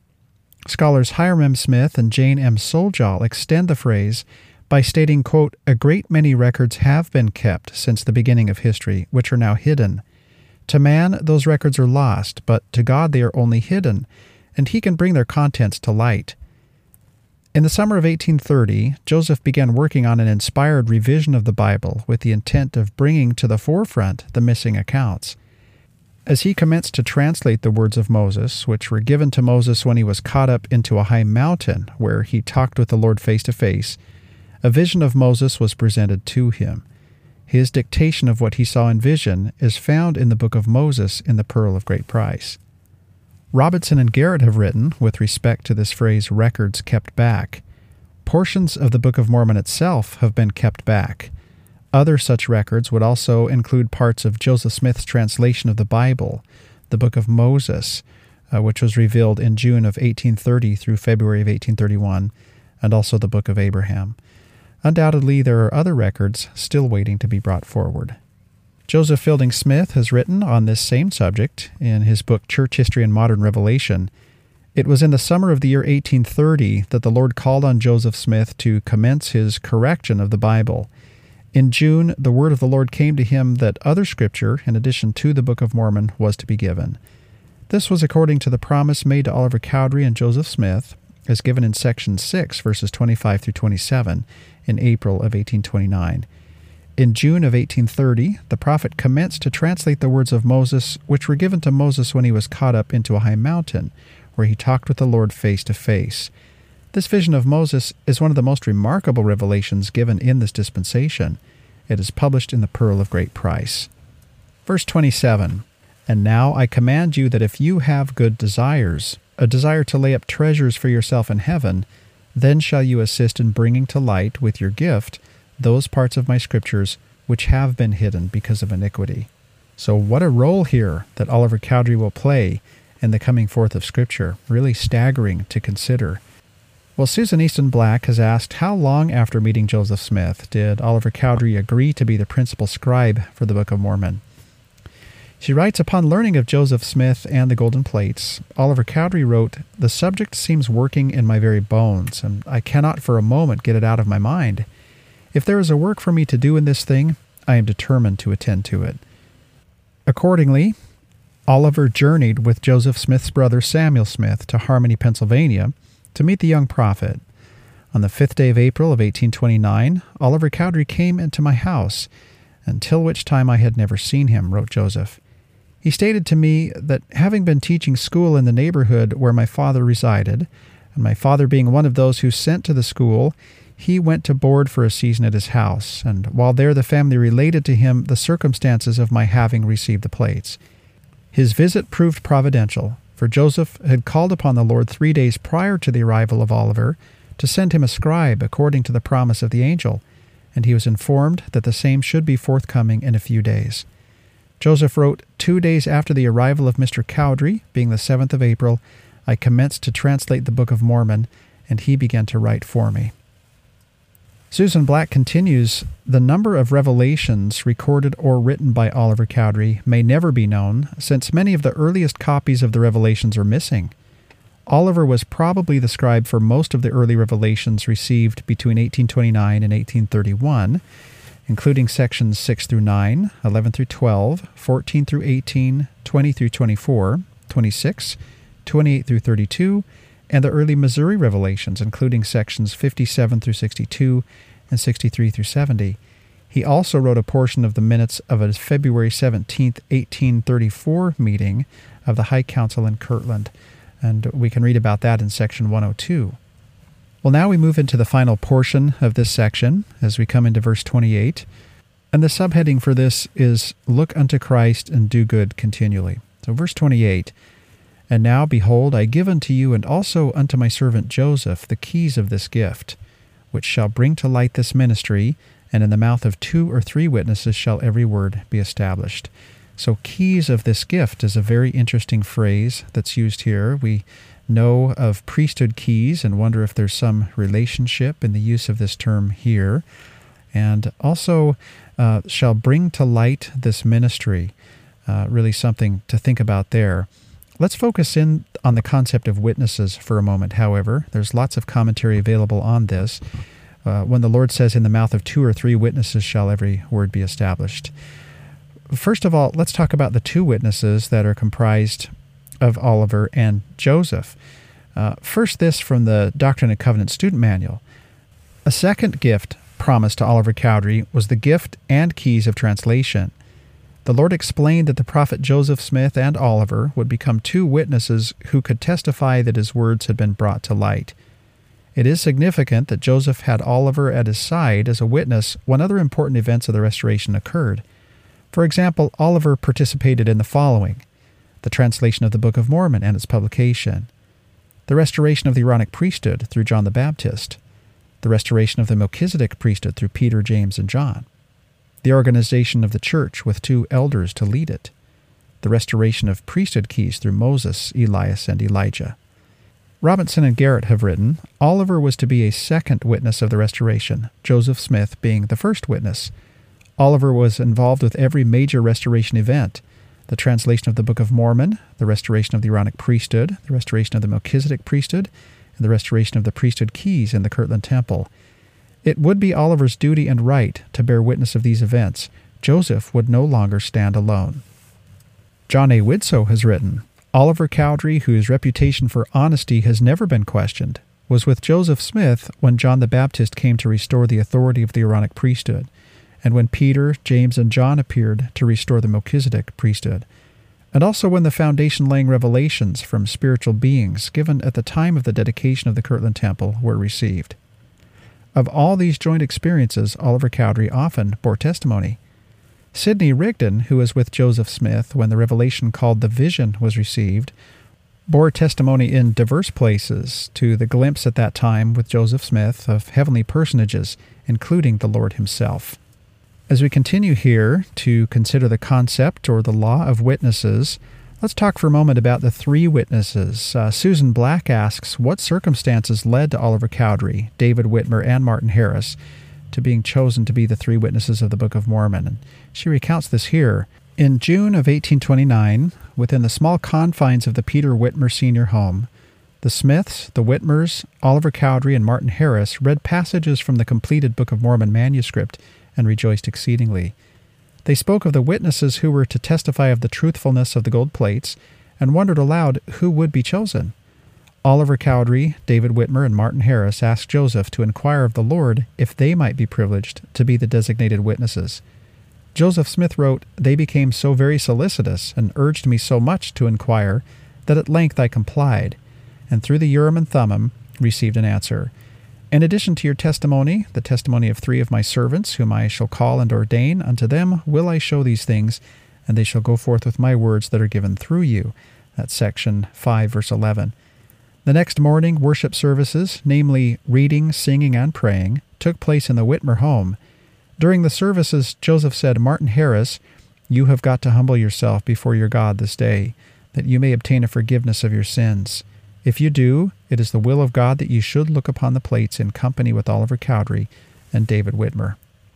So as to why it was that Martin was singled out on this occasion, and why he was not with Oliver Cowdery and David Whitmer when they were shown the plates by an angel, Susan Black has written this.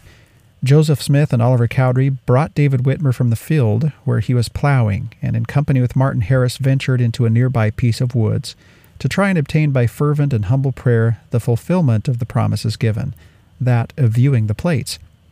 After kneeling down according to previous arrangements, Joseph prayed vocally. He was followed by each of the rest in succession, yet they did not receive a manifestation of the divine favor. Believing it still possible to receive the desired answer, they again observed the same order of prayer, each calling on and praying fervently to God in rotation. The result was as before. After the second failure, Martin proposed that he would withdraw himself from us, believing, as he expressed himself, that his presence was the cause of our not obtaining what we wished for. Accordingly, he walked away from the others. Joseph, Oliver, and David then knelt down again, and had not been many minutes engaged in prayer when an angel appeared and showed them the plates. There were now 2 witnesses of the Book of Mormon, but what of the third? Joseph wrote of his desire for Martin to be a witness. Quote, I now left David and Oliver and went in pursuit of Martin Harris, whom I found at a considerable distance, fervently engaged in prayer. He soon told me, however, that he had not yet prevailed with the Lord, and earnestly requested me to join him in prayer, that he also might realize the same blessings which we had just received. We accordingly joined in prayer and ultimately obtained our desires, for before we had yet finished, the same vision was opened to our view. At least it was again opened to me, and I once more beheld and heard the same things, whilst at the same moment Martin Harris cried out apparently in an ecstasy of joy, 'Tis enough, 'tis enough, mine eyes have beheld, mine eyes have beheld. And jumping up, he shouted, Hosanna, blessing God, and otherwise rejoiced exceedingly. So this account reminds us that Joseph was a party to the vision received by David Whitmer and Oliver Cowdery, and then later was a party to the vision that Martin Harris received. So quite interesting to notice that. As they were becoming witnesses to him and his heavenly visions and the plates, he was a witness to the one that they were receiving. Well, since we're engaged in this aside about the three witnesses to the Book of Mormon, and it's coming out of this statement from verse 28, that in the mouth of 2 or 3 witnesses my word will be established, let's look at the 8 witnesses as well and differentiate between their experience and the experience of the 3. Susan Black helps us with that as well. She says the 3 witnesses were shown in vision the plates by an angel in Fayette, New York. The 8 witnesses were shown the plates by Joseph Smith near the Joseph Smith Sr. log home in Manchester, New York. The 8 witnesses handled the plates and observed the engravings thereon. Their testimony appears in each copy of the Book of Mormon. It says, Joseph Smith Jr., the translator of this work, has shown unto us the plates of which have been spoken, which have the appearance of gold, and as many of the leaves as the said Smith has translated, we did handle with our hands. And we also saw the engravings thereon, all of which has the appearance of ancient work and of curious workmanship, and this we bear record with words of soberness. Well, now returning to the text, verse 29, Verily, verily, I say unto you, if they reject my words, now this is after witnesses have been established, and this part of my gospel and ministry, blessed are ye, for they can do no more unto you than unto me. And even if they do unto you as they have done unto me, and remember that in the previous section there was kind of an intimation there as well that Joseph could suffer martyrdom. Blessed are ye, for ye shall dwell with me in glory. To that point, Robertson and Garrett have written, perhaps these verses foreshadow the 1844 martyrdom, as does Doctrine and Covenants section 5, verse 22. If so, it might have been Oliver rather than Hiram Smith who died with the prophet at Carthage, had Oliver not left the church by that time. So a very interesting thing to consider by Robertson and Garrett. And of course, we read earlier, as we learned about Oliver Cowdery's kind of his biography, that Hiram Smith did later replace Oliver once he left the church after that Kirtland period. Verse 31, now this follows the same pattern as so many other passages of Scripture where 2 pathways are laid out for those who receive the Word of God. They can go in one way or another depending on their acceptance or rejection of His Word. So verse 31 says, But if they reject not my words, which shall be established by the testimony which shall be given, blessed are they, and then shall ye have joy in the fruit of your labors. Verily, verily, I say unto you, as I said unto my disciples, where 2 or 3 are gathered together in my name, as touching one thing, behold, there will I be in the midst of them. Even so am I in the midst of you. This concept of the Savior being in our midst is something that he spoke of in 3rd Nephi, and it's something that we'll read of in later sections in the Doctrine and Covenants, particularly section 38. It seems reasonable to us, I think, when we read these scriptural accounts in 3rd Nephi and here that the Lord was in the midst of these disciples because he actually appeared among them. But his point seems to go beyond those boundaries when he talks about being in the midst of his disciples. If we go back and look at these verses, he says very specifically that where 2 or 3 are gathered together in my name as touching one thing, behold, there will I be in the midst of them. Then he reverts to the present tense and says, even so I am in the midst of you. This suggests very strongly to us that there are times when the Lord is in our midst. I think it can be hard to fully take the meaning in of that statement when he says it, but my sense in reading these passages is that he means this more literally than we might think. And we can think of the time when the Savior walked with the men on the road to Emmaus with Cleopas and his companion. He was in their midst in that moment, and yet their eyes were holden, is the verbiage that's provided there. I think it's in Luke 22, so that they didn't realize who it was that was walking with them. It would seem to me then that in order for the veil to keep its integrity, that there could be times when the Savior is in our midst, but our eyes are holden in a similar manner. I don't mean to be sensational in making this point, and would hasten to add that the constant companionship of the Holy Ghost, that is our privilege and blessing to have as a result of being confirmed after baptism and receiving the baptism of fire, is already an utterly remarkable concept that is akin to this idea of having the Lord being in our midst. Well, now to move into these beautiful final verses. Verse 33, "Fear not to do good, my sons." So now here the Lord is addressing not just Oliver, but also Joseph. Seems to be talking to them both. "For whatsoever ye sow, that shall ye also reap. Therefore, if ye sow good, ye shall also reap good for your reward." Well, we know that this can be described as the law of the harvest, and that it's typical that when a seed is planted, that the effects of that planting are not seen until a season later, or sometime later after that seed has had a chance to sprout and to grow. So Oliver and Joseph here are planting seeds, and remember the word is likened unto a seed in other occasions in the scriptures.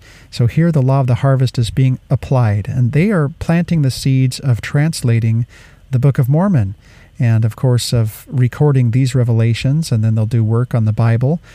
So they're planting these seeds in the earth that will bear fruit that they can scarcely even conceive of.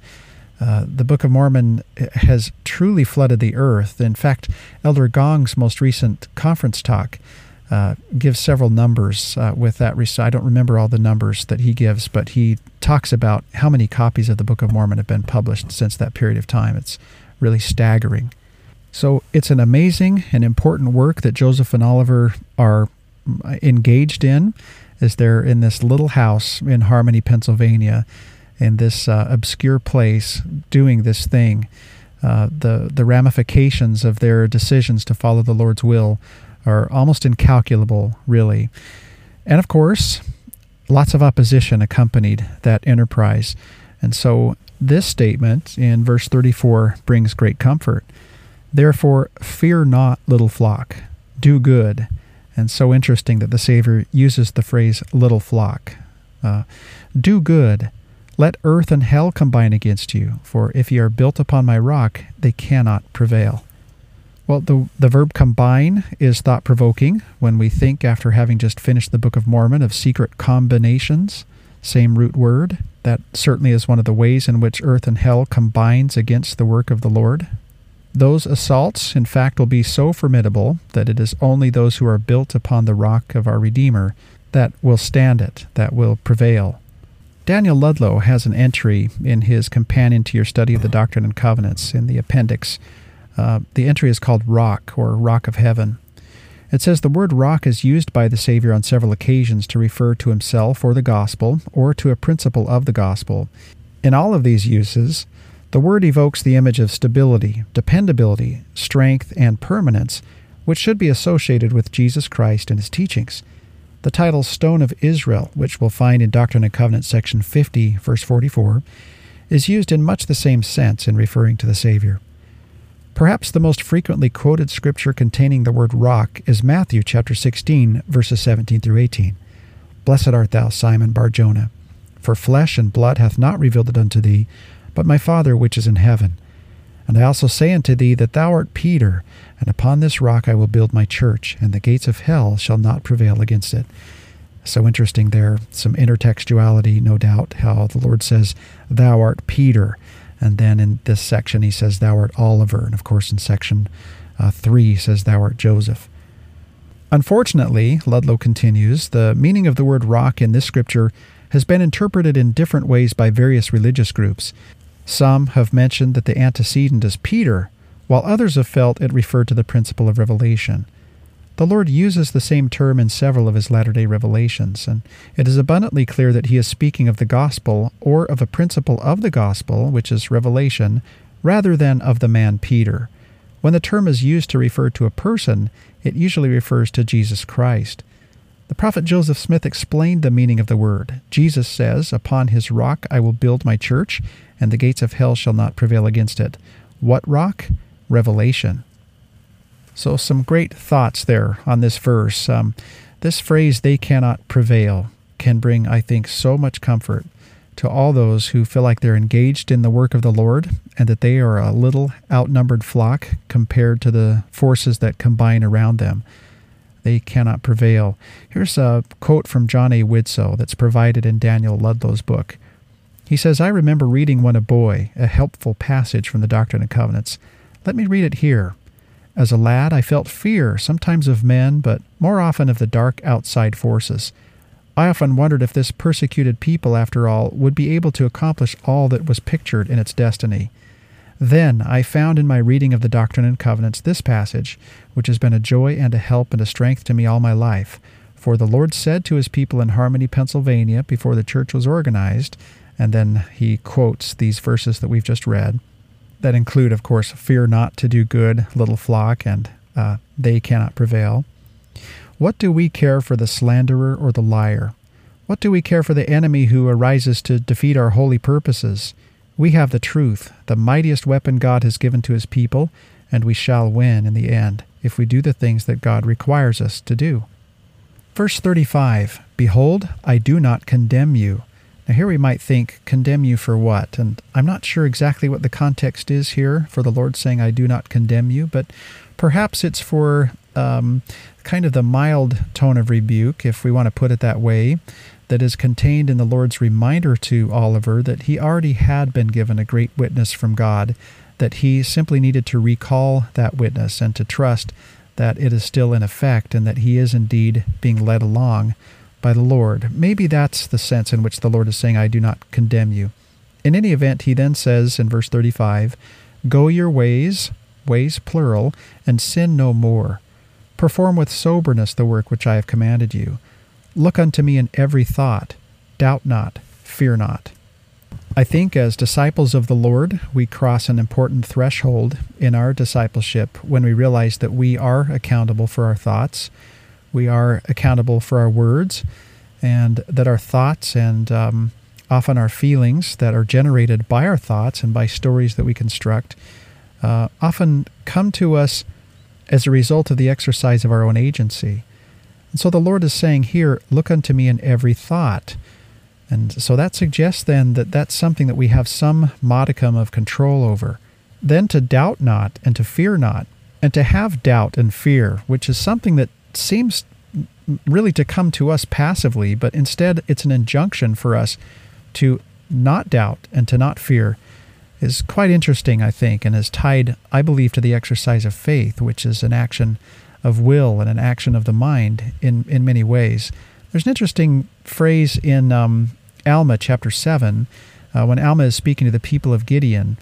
He lists several Christ-like attributes in that sermon, but then says, and see that ye have faith, hope, and charity. There's this idea then that some of these things don't just distill upon us.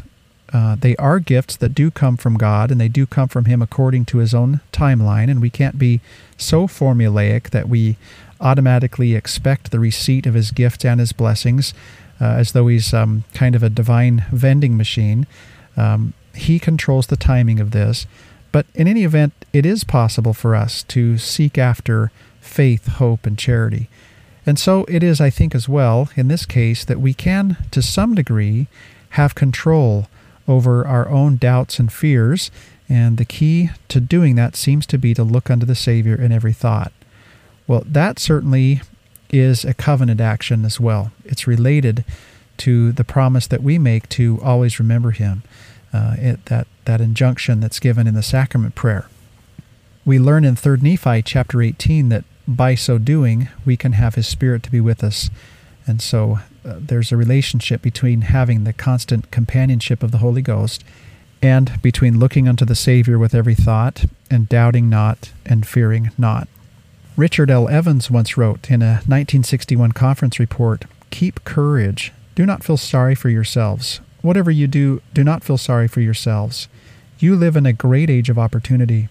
I remember the words of one very sharp and shrewd observer who said, 'Whenever I hear someone sigh and say that life is hard, I am tempted to ask, compared to what?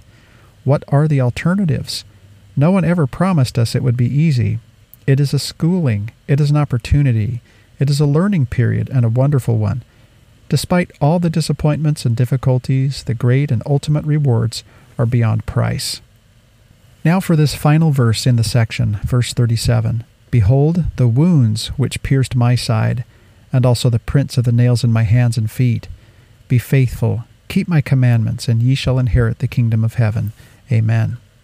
It's quite enlightening, I think, that the Savior would mention His wounds after telling Oliver and Joseph at this point to look unto Him in every thought and to doubt not and fear not. when they consider their own hardships and travails in bringing the word forward and in restoring the early church. And of course, when we think of our own hardships and travails, as Richard L. Evans has described them so eloquently, we can realize that no one knows hardships and travails as well as he who has descended below all things and who still bears those particular wounds, or at least the marks thereof. I said, I think a couple episodes ago, that it would seem to me that the Savior is the only one who comes from this world who actually is meant to keep these identifying wounds. He is the great healer and can heal all the rest of us of all our wounds. I think his wounds are a reminder of that. As we read this, and the Savior says, "Behold the wounds which pierced my side," it could have a few meanings as we consider what it could mean with reference to Oliver Cowdery's own experience. Here's some commentary on this. The student manual says it is not known whether Doctrine and Covenants section 6 verse 37 refers to a literal or to a figurative experience. The Lord may have simply been reminding Oliver of an experience he had had earlier when he first heard about the prophet Joseph Smith and the golden plates. So I think that seems very likely. Daniel Ludlow says, the reminder of the Savior to behold the wounds which have pierced my side, and also the prints of the nails in my hands and feet, is evidently meant here in a figurative sense only. There is no indication that the Savior actually physically showed himself to Joseph Smith and Oliver Cowdery on this occasion. Rather, he is reminding them to be faithful in their callings, as was evident by the marks of the crucifixion. Robinson and Garrett concur with what Ludlow is saying. They say that this may just be figurative language, enjoining Oliver simply to consider or think about the sacrifice of the Savior as described in Scripture. Oliver's vision, sometime in 1828 or 1829, however, the vision that preceded Oliver's visit to Harmony, may suggest that a more literal reminiscence could be involved. Well, of course, whatever the case may be with Oliver, we personally can think of his wounds. Elder Holland once spoke in our sacrament meeting in Midway, Utah, and spoke of the way in which he still bears those scars, and talked about how this is to remind us as we partake of the sacrament of a broken man, and that he was broken so that we may be made whole. And of course, Elder Holland has spoken on other occasions in General Conference about broken things to mend. And there is an irony involved in that, and it's a beautiful, poetic irony, that this broken man is the one who has the capacity to mend all other broken things, and to heal all who are wounded. Well, we have much more to look forward to as we look forward to Doctrine and Covenants, Section 7. Then as we return to Sections 8 and 9, Oliver Cowdery will figure prominently into the historical background of those sections as well. So we have all of that to look forward to. For now, this brings us to the end of Doctrine and Covenants, Section 6. Thank you for listening to Come Follow Me Deep Dive, the Doctrine and Covenants edition. If this podcast has benefited you, please continue to share it with your family and friends. I want to acknowledge the resources that have helped me to prepare for this episode.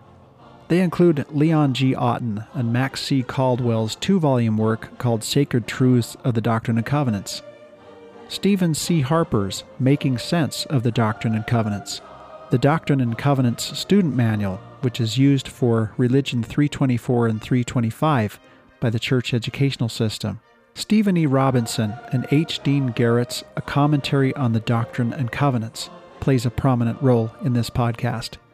Other valuable commentary has come from Susan Easton Black in her book 400 Questions and Answers about the Doctrine and Covenants. I also want to acknowledge the book by Daniel Ludlow called A Companion to Your Study of the Doctrine and Covenants. And finally, valuable additional historical views have been offered from the book Saints, The Story of the Church of Jesus Christ in the Latter Days, and from a book that is made available in the Church's Gospel Library called Joseph Smith's Revelations, a Doctrine and Covenants Study Companion from the Joseph Smith Papers. Parallel passages of Scripture and General Conference addresses that come to mind also play a prominent role in this podcast, as from time to time do my own thoughts and writings. For them, and any errors that you find in them, I, of course, am solely responsible. I hope that this podcast has had the effect of drawing you to the scriptural text, a text that is endlessly rich with detail and generously adorned with truths that help us navigate through our own exile story and mortality.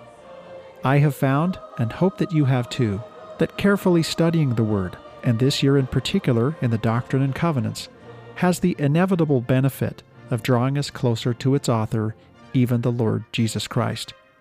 I offer my personal witness that His attention is fixed upon us. He delights to bless us and to honor our efforts to come to know Him better. So, have a wonderful day. Keep in touch. You can find me at barryhillam.com. And thank you for listening.